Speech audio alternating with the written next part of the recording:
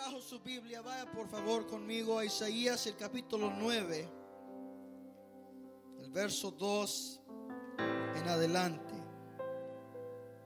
Isaías el capítulo 9, el verso 2 y 3. Y luego vamos a leer el verso 6.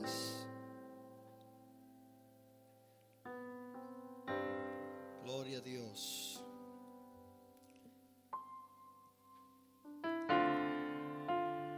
Dice la palabra del Señor: el pueblo que andaba en tinieblas vio gran luz. Los que moraban en tierra de sombra de muerte, luz resplandeció sobre ellos. Multiplíquese la gente y auméntese la alegría. Se alegrarán delante de ti como se alegrarán en la siega, como es gozo cuando reparten despojos. El verso 6. Porque un niño nos ha nacido, hijo nos es dado, y el principado sobre su hombro, y se llamará su nombre admirable, consejero, Dios fuerte, Padre eterno, príncipe de paz. Padre, te damos gracias esta mañana por la presencia de tu Espíritu Santo. Hoy te pido, Señor, que vengas a ungir mis labios de barro para predicar tu palabra. Y a la vez que unjas el oído de mis hermanos, para que al recibir tu palabra la puedan recibir como semilla sembrada en tierra fértil. Te lo pedimos en el nombre de Jesús, y el pueblo del Señor dice amén. Amén. Puede tomar su lugar. Hemos estado hablando en estos días sobre el tema que haya luz. La Navidad es un tiempo en el cual celebramos con luz. El pueblo judío también en esta época del año celebra la fiesta de luces, y es algo que es importante para nosotros reconocer cuál es el efecto poderoso de la luz. La realidad es que la luz es agresivo en mucha forma. La luz no pide permiso, pero cuando usted entra a las tinieblas con luz sin pedir permiso, la luz domina las tinieblas. No hay una gran lucha necesaria. Si usted entra a una habitación, un cuarto donde hay oscuridad, está oscuro, usted solo tiene que prender la luz y se acaba las tinieblas.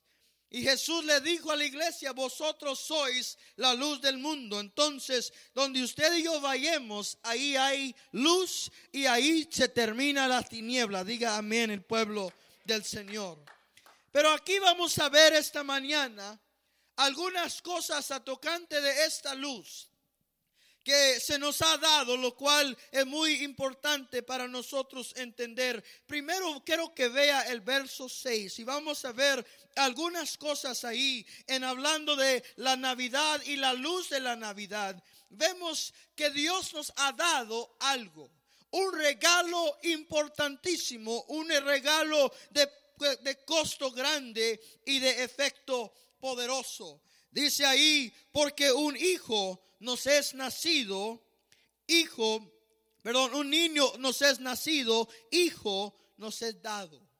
Ahí vemos en esa frase dos cosas. Primero dice: un niño nos es nacido.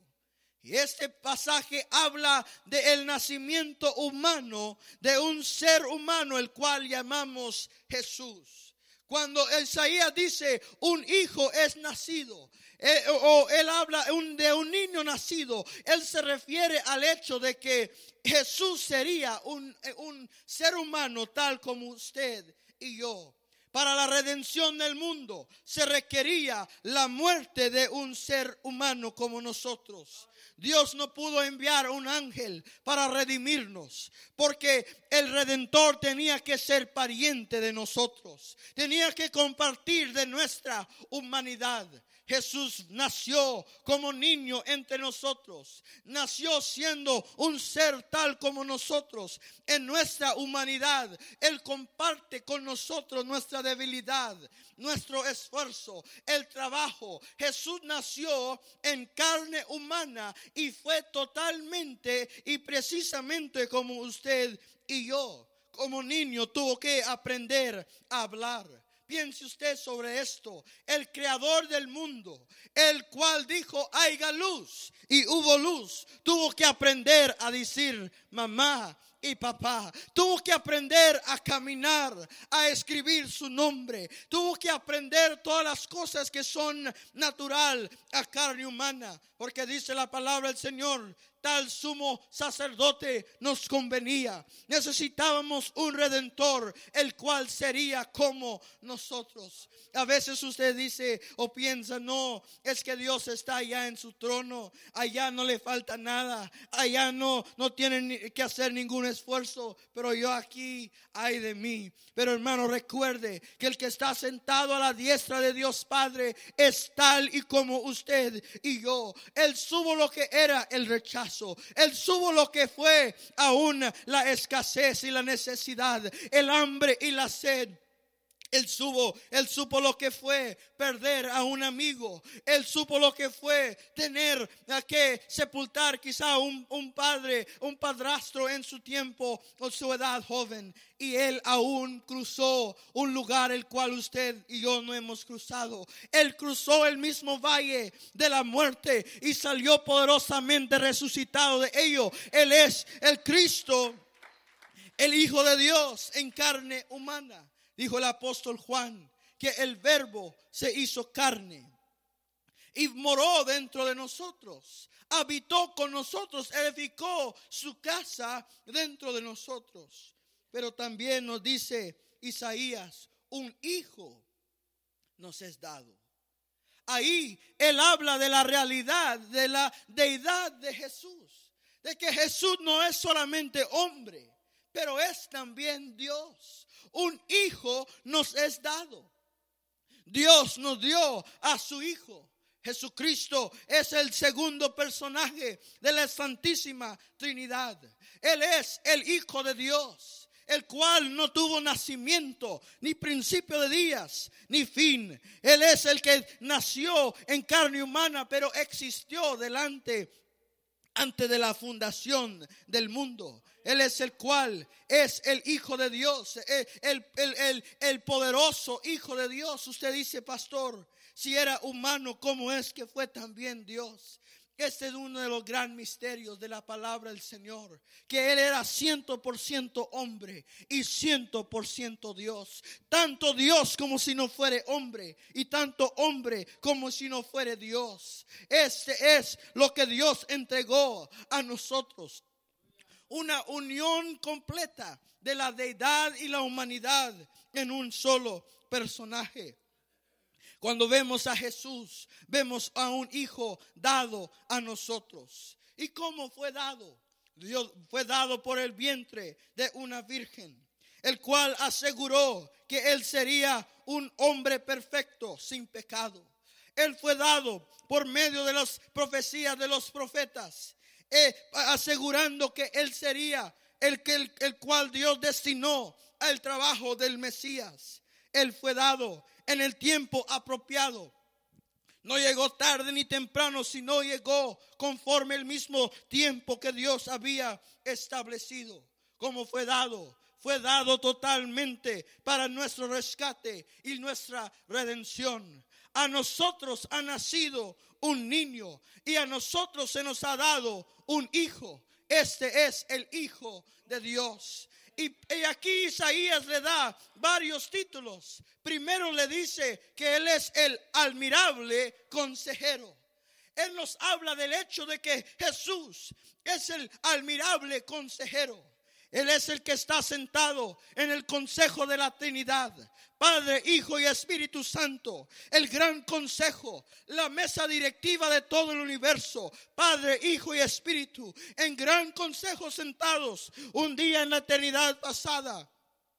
Y preguntó el Padre, ¿quién irá por nosotros? Y el hijo dijo, yo iré. Y él vino y dio su vida en rescate por nosotros. Hermano, si Jesús es el admirable consejero, ¿será que él no lo pueda aconsejar en este día? ¿Será que él no tenga el consejo para su alma? Oh, hermano, si usted abre su corazón a él, él dará el consejo para su alma, consejo para su espíritu. Y si usted y yo nos dejamos enseñar por él, entenderemos que él es un paciente maestro. ¿Cuántos alaban a Dios que él es un maestro perfecto? Toma tiempo con nosotros. Yo le doy gracias al Señor por este hecho, que él no es un maestro que dice, no, ya te enseñé una vez, si no lo aprendiste, ya se te acabaron las oportunidades. No, él se sienta con nosotros y nos sigue enseñando, nos sigue dando el consejo de su voluntad, el consejo de su sabiduría, hasta que llegamos a ser un hombre maduro. Solamente el que no quiere aprender no puede aprender de Jesús, porque el que tiene un corazón dispuesto a aprender tiene la habilidad para poder aprender de él. Luego vemos que Isaías le llama por otro nombre y le dice que él es el Dios fuerte. Él es el Dios todopoderoso, cuya voz creó todo lo que existe en nuestro mundo. Piense usted en esto. Todo lo que existe en el mundo fue creado por la voz de Dios. No fue creado ni por la mano de Dios, fue creado por la palabra de Dios. ¿Será que un Dios cuya palabra puso el sol en su lugar y la luna y las estrellas no podrá hacer algo cuando él hable a tocante de tu vida? Su palabra es poderosa y eficaz. Alguien debe alabar a Dios esta mañana. Su palabra es poder. Y dice la Escritura que la entrada de su palabra trae luz. La palabra de Dios creó los cielos y la tierra. Él es el Dios fuerte, el cual puede cargar nuestra vida hasta el fin. Dijo Isaías a los que servían los ídolos. Él les dijo, miren, ustedes tienen que cargar a su Dios. Y en estas fiestas de Navidad a veces vemos que en otras iglesias y religiones tienen que cargar a sus dioses. Pero Isaías dijo, a nuestro Dios nadie lo tiene que cargar. Él es el que nos carga a nosotros. Él es el que nos lleva a nosotros en sus poderosas manos. Él es el Dios fuerte. Dice, Él es el Padre eterno. No solamente es un Dios fuerte, un admirable consejero, pero también Él es el Padre eterno. Él es el Padre el cual recoge a sus hijos. Y yo quiero clarificar algo esta mañana. Algunos dicen que Dios es el Padre de todos. La realidad es que no. Dios es el Padre de los suyos. Si usted quiere llamar a Dios Padre, tiene que llamar a Jesús Salvador. Es la única manera de que Dios pueda ser su Padre. Él es el Padre de aquellos que han nacido de nuevo, que han nacido por medio de la fe. Y a ellos Él es el Padre, el cual Jesús dijo, cuando ores, ora de esta manera: Padre nuestro que estás en los cielos. Él estaba hablando de un Dios el cual puede tener tanta comunión con nosotros como la comunión que tenemos con un Padre. En estos meses pasados nosotros perdimos a nuestro padre. Y usted sabe que el perder a un padre es algo significante en la vida de uno. Porque el padre, cuando usted llega a la casa del padre, usted puede abrir la hielera y comer lo que quiera. Usted puede entrar con confianza. Usted tiene esa confianza de pedir lo que sea, aunque sea la luna. Y su padre, si puede, se lo da, porque hay esa comunión, ese amor. Hermano, usted y yo tenemos no un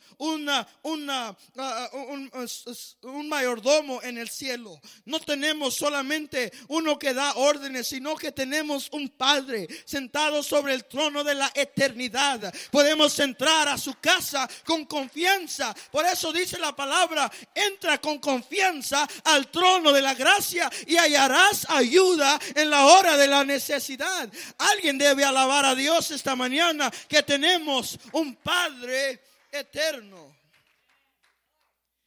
Dice, Él es el príncipe de paz. Él es el que trae paz al mundo. Es el que trae paz al corazón. Usted dice, ¿paz con quién, pastor? Paz para con Dios. La Biblia nos dice que ser amigo del mundo es ser enemigo de Dios. Cuando Adán y Eva cayeron en el huerto del Edén, cayeron en un estado de hostilidad contra Dios, un estado de enemistad contra Dios. Y desde ese día, cualquier persona que ha nacido en estado de hostilidad delante de Dios. Pero usted y yo hoy tenemos paz para con Dios por medio de Cristo Jesús. Usted ve que Dios es un Dios santo.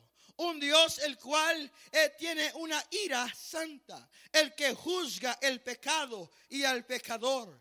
Y fuera de Jesús no hay paz para con Dios. ¿Cuántos saben eso? ¿Cuántos se recuerdan el día cuando no tenían la paz?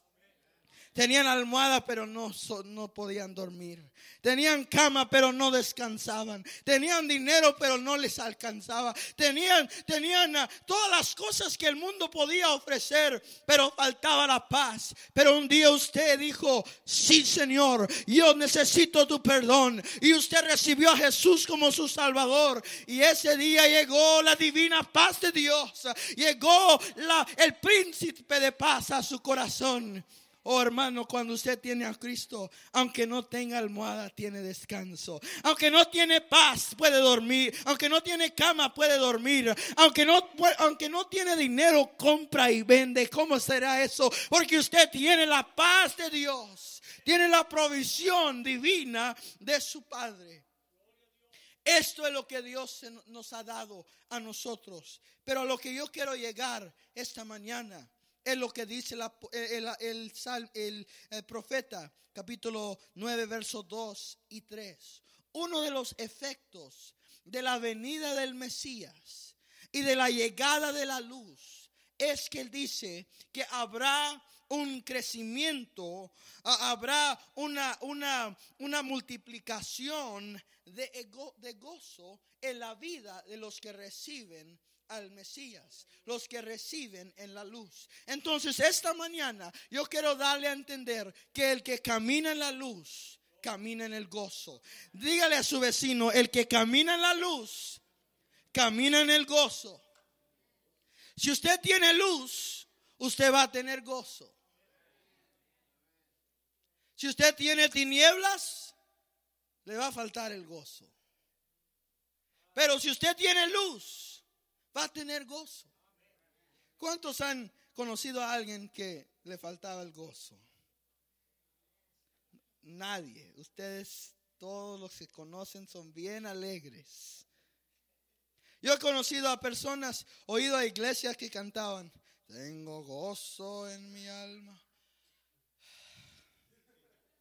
Gozo en mi alma y en mi ser. Yo pensé, pues se les perdió el gozo, no sé qué lo hicieron.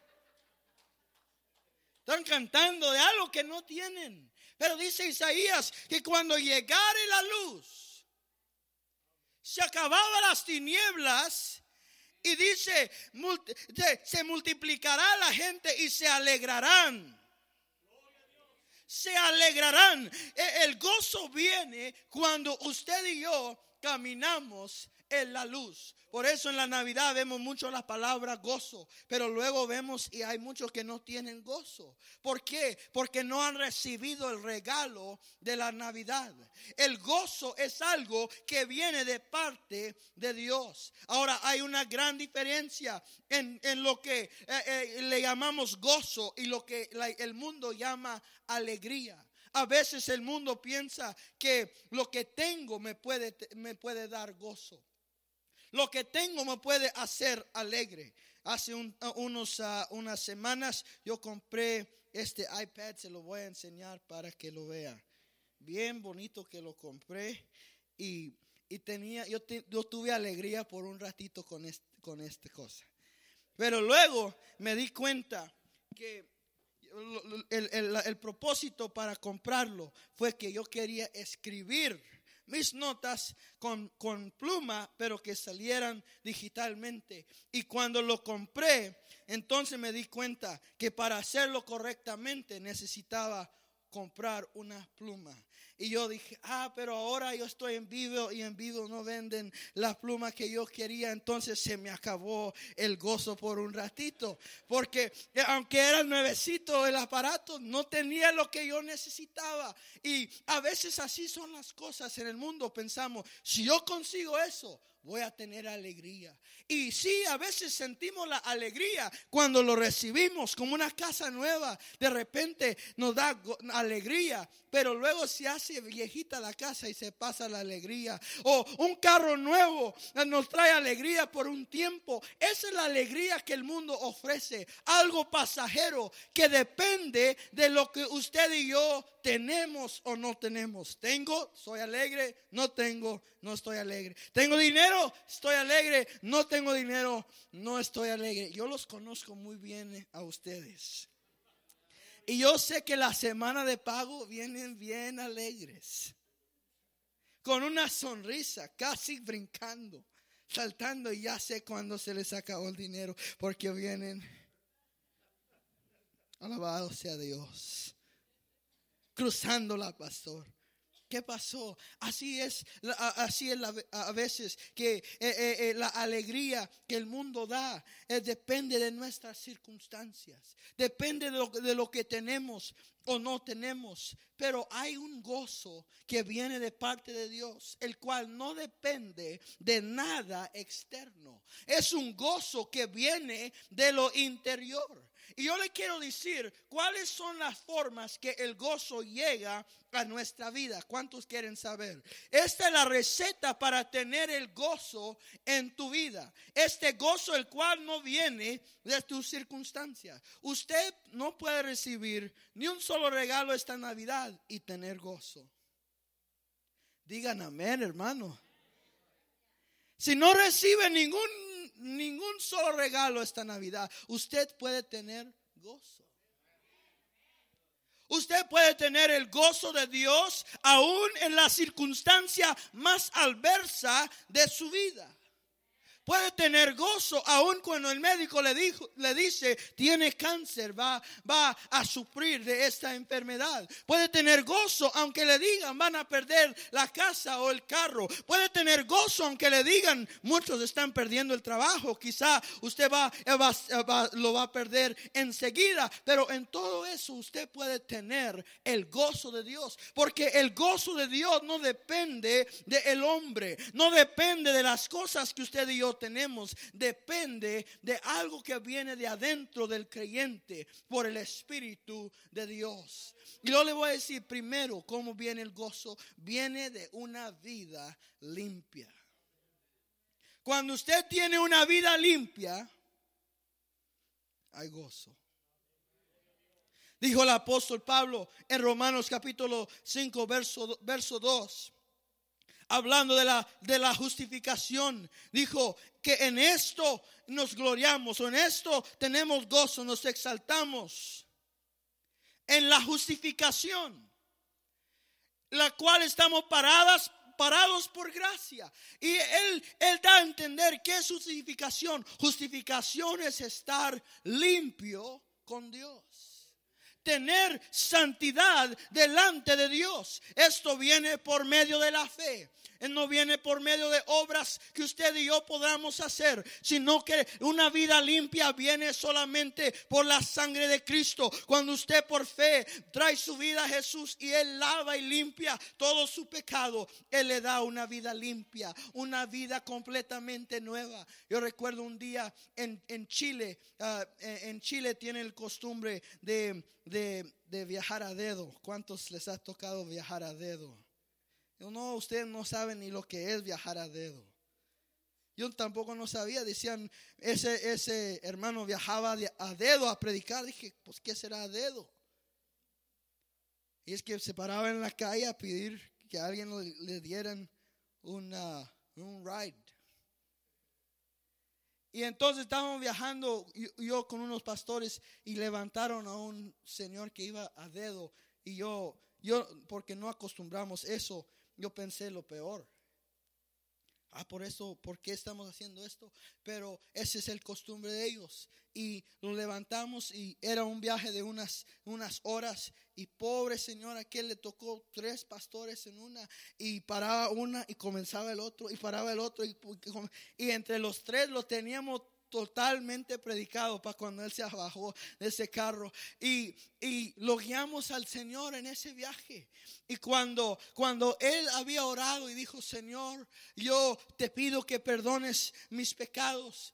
Y él entregó su vida a Jesús. Él comenzó a llorar y dijo: siento como que acabo de salir de la ducha. Sí, siento como que me acaban de dar un baño totalmente limpiecito. Oh, hermano, ese es el gozo de caminar con Cristo. Es tener una vida limpia totalmente. ¿Sabe usted que cuando usted tiene una vida limpia, no tiene que fijarse a ver quién lo viene siguiendo, a ver quién lo vio, a ver quién lo oyó? No, cuando usted tiene una vida limpia, puede caminar en la seguridad de su integridad. ¿Por qué? Porque sabe que no hay nada entre usted y el Salvador, que su alma está bien con Dios.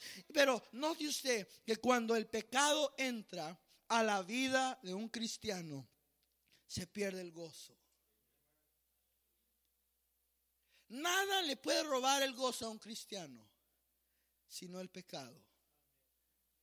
La adversidad no lo puede hacer, la escasez no lo puede hacer, pero el pecado le puede robar el gozo a un cristiano. Por eso dijo el salmista David cuando él oró en el Salmo 51 y dijo: Señor, crea en mí un corazón limpio y restáurame el gozo de mi salvación. Él había pecado contra Dios y había perdido el gozo de su salvación. Pero ahora él tenía que regresar a la fuente de esa limpieza para ser limpiado, para ser totalmente curado, y de esa limpieza poder recibir el gozo de Dios. Cuando usted ha pecado, se le va el gozo. Pero cuando usted viene y dice: Señor, lávame, límpiame, yo he fracasado, yo he fallado, entonces él viene a traer gozo. Voy a pedir que estos hermanitos aquí pongan atención, por favor. Estamos en la casa de Dios. Si lo tengo que decir en inglés, lo digo. Digan amén. No se espante el pueblo de Dios. ¿Qué pasó hoy? ¿Venimos a oír palabra de Dios o no? Amén.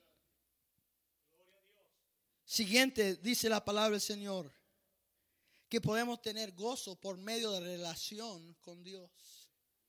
Fuera de nuestra relación con Dios no podemos tener gozo. Pero Jesús dijo en Juan capítulo 15 verso 11: estas cosas he hablado para que tengan mi gozo y que su gozo sea lleno, o lo tengan en plenitud. Esta es la voluntad de Dios, que usted y yo en comunión con Él podamos tener el gozo de Dios.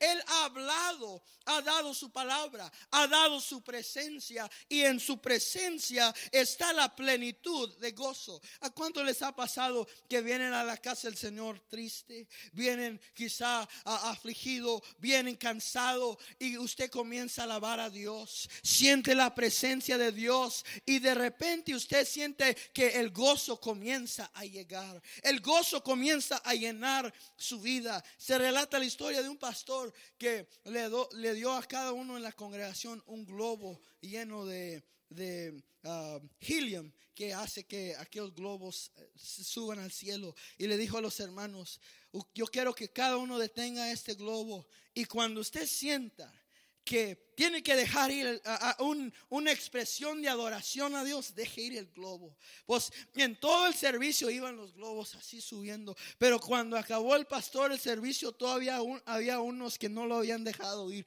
todavía ahí lo tenían. Y dijo el hermano, dejen ir, eso es lo que los tiene atados, déjenlo ir. A veces, hermano, ahí estamos sentados, no me voy a gozar, no voy a dejar que nadie me mueva, que nada me mueva. Pero no, hermano, cuando usted entra a la presencia de Dios, usted comienza a sentir ese gozo que llena su vida, que comienza a levantar aquel barquito el cual está en la tristeza y le da ese gozo, esa amplitud de gozo.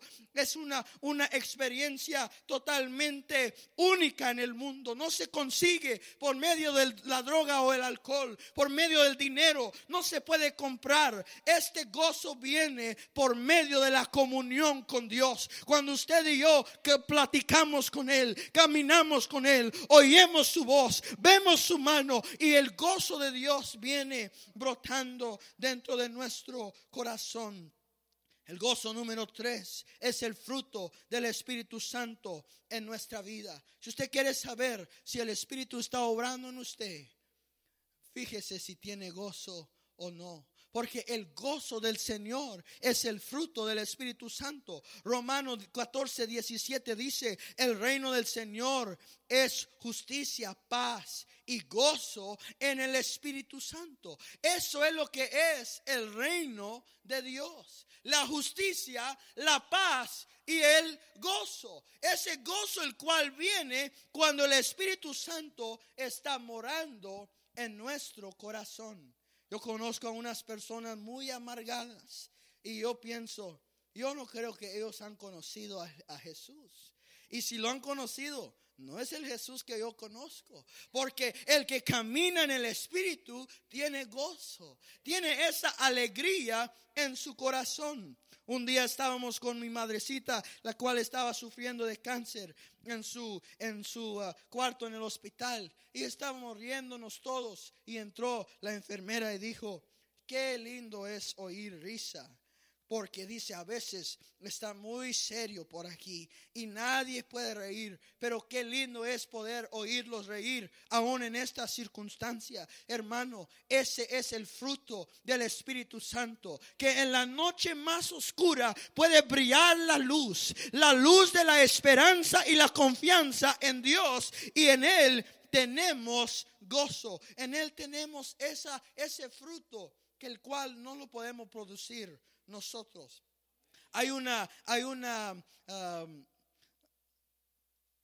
Se me fue la palabra. Hay un contest, alguien puede decir un desafío mundial, el cual dicen qué tanto usted puede sonreír. Y el récord ahorita lo tiene una niña, o en ese tiempo una niña, que pudo sonreír por más de 10 horas. 10 horas. Piénselo usted. Sonríe un momento. Imagínese 10 horas. Pero después de 10 horas se le acabó la sonrisa. Aunque ella tiene el récord. Pero usted y yo no podemos producir este gozo. Pero cuando el gozo está en nosotros por el Espíritu, estamos sonriendo y no sabemos ni por qué. Hay una sonrisa y no sabemos ni por qué. ¿Por qué me estoy sonriendo? ¿Por qué estoy alegre? Porque yo sé que hay algo mayor que lo que yo estoy pasando ahorita. La noche prontamente pasará, pronto pasará, pero luego viene la mañana. Y cuando llegue la mañana llega el gozo, llega la alegría al alma. Yo puedo sonreír.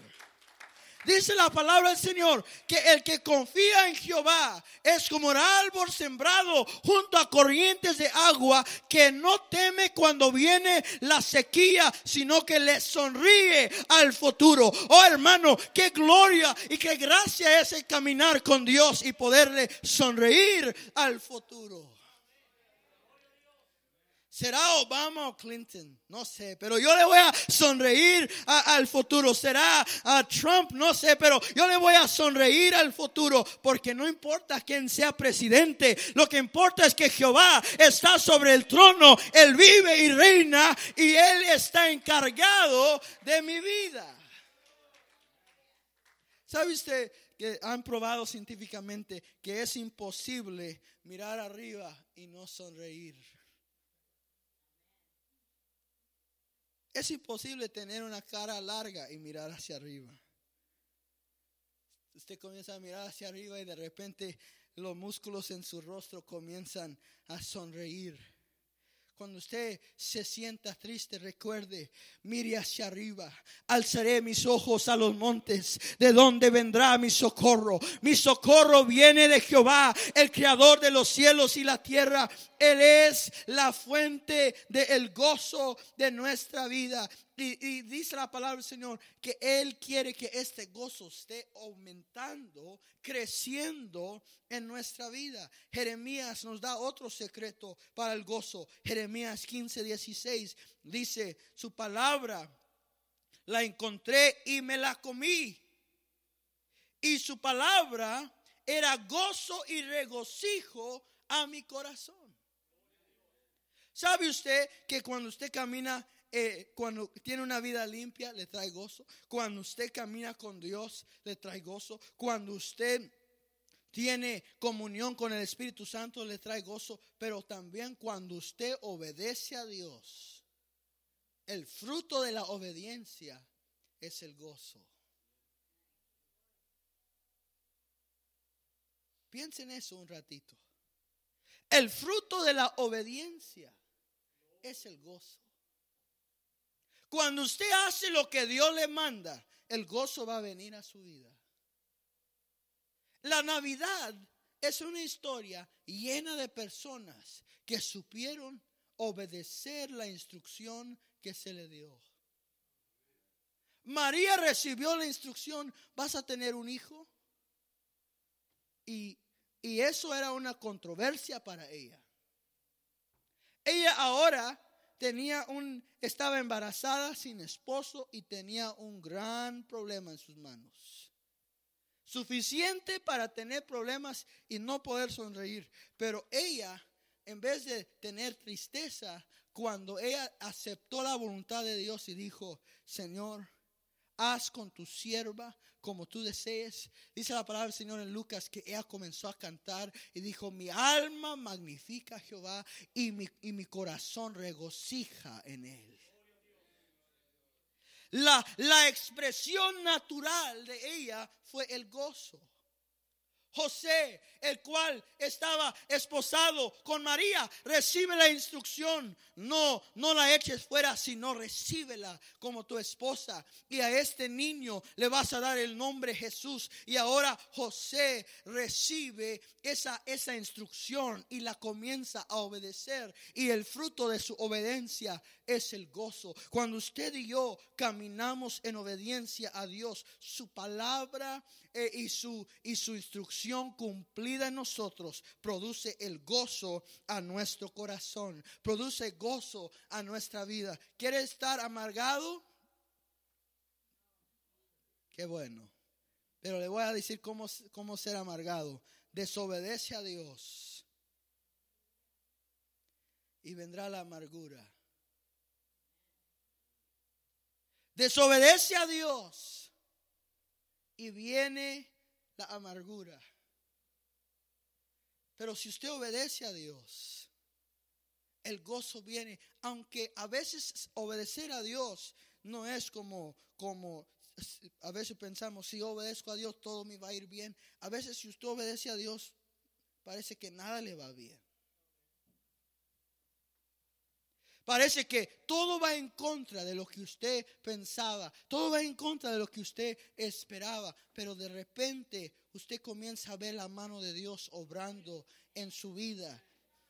Y usted ve que aunque fue duro obedecerle, aunque fue duro confiar en él, aunque fue duro hacerlo de la manera que él nos lo pidió, que ahí en ese momento hay gozo y paz en obedecerle a Dios y caminar con él. Ese es el deseo de Dios para nuestra vida. Últimamente dice Salmo 43, verso 3, dice: envía tu luz y tu verdad, que me encaminen. Tráeme a tu santo monte, a tu morada. ¿Qué oración más perfecta que esa? Señor, tráeme a tu morada. Tráeme a tu santo monte. Y luego dice el verso 4: entonces yo iré al altar de Jehová, al Dios de mi gozo. El salmista entendía que el caminar en la luz era caminar en el gozo de Dios. El tener la luz de Dios en nuestra vida es poder caminar en el gozo de Dios. Hermanos, no todos han hallado el gozo, pero usted y yo, si tenemos a Cristo, tenemos el gozo. Tenemos esa fuente que está fluyendo dentro de nosotros, la cual produce esa confianza que todo está bien porque Dios está en control. Mas sin embargo, algunos por no caminar con Dios no tienen ese gozo. Y esta mañana yo le quiero amonestar: si algo le ha robado su gozo, si algo le ha robado la paz que usted tiene en su vida, regrese al altar de Jehová. Dice el salmista: ahí es el Dios de mi gozo. Ahí es donde yo recibo el gozo y la alegría que mi alma desea. Le voy a pedir que se ponga en pie conmigo.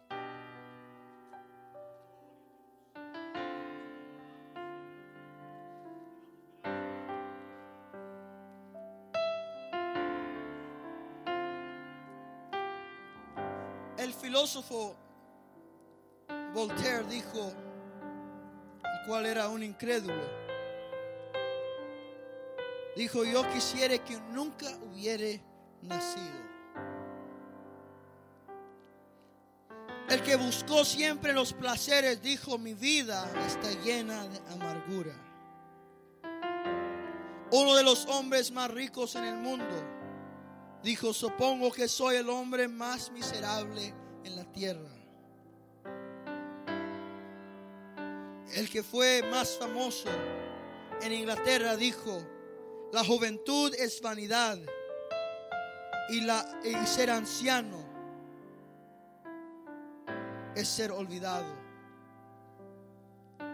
El hombre que tuvo las glorias militares más grandes, Alejandro el Grande, cuando él había conquistado a todo el mundo.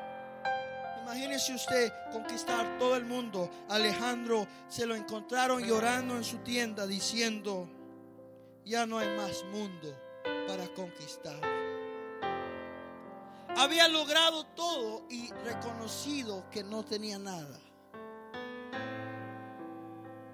La incredulidad no produce el gozo.